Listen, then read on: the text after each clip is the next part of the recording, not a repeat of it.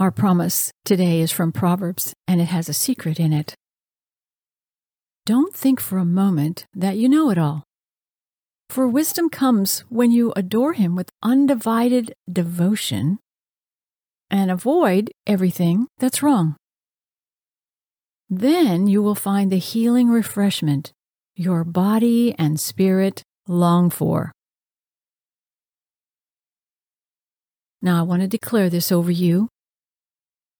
I declare you know that you don't know it all, and that wisdom comes when you adore Him with undivided devotion, avoiding everything that's wrong.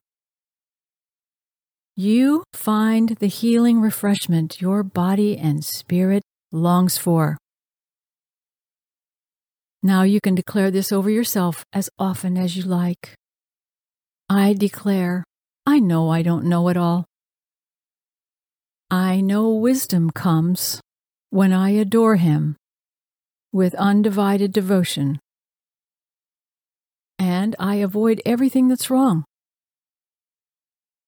I have healing refreshment that my body and spirit has longed for. Amen.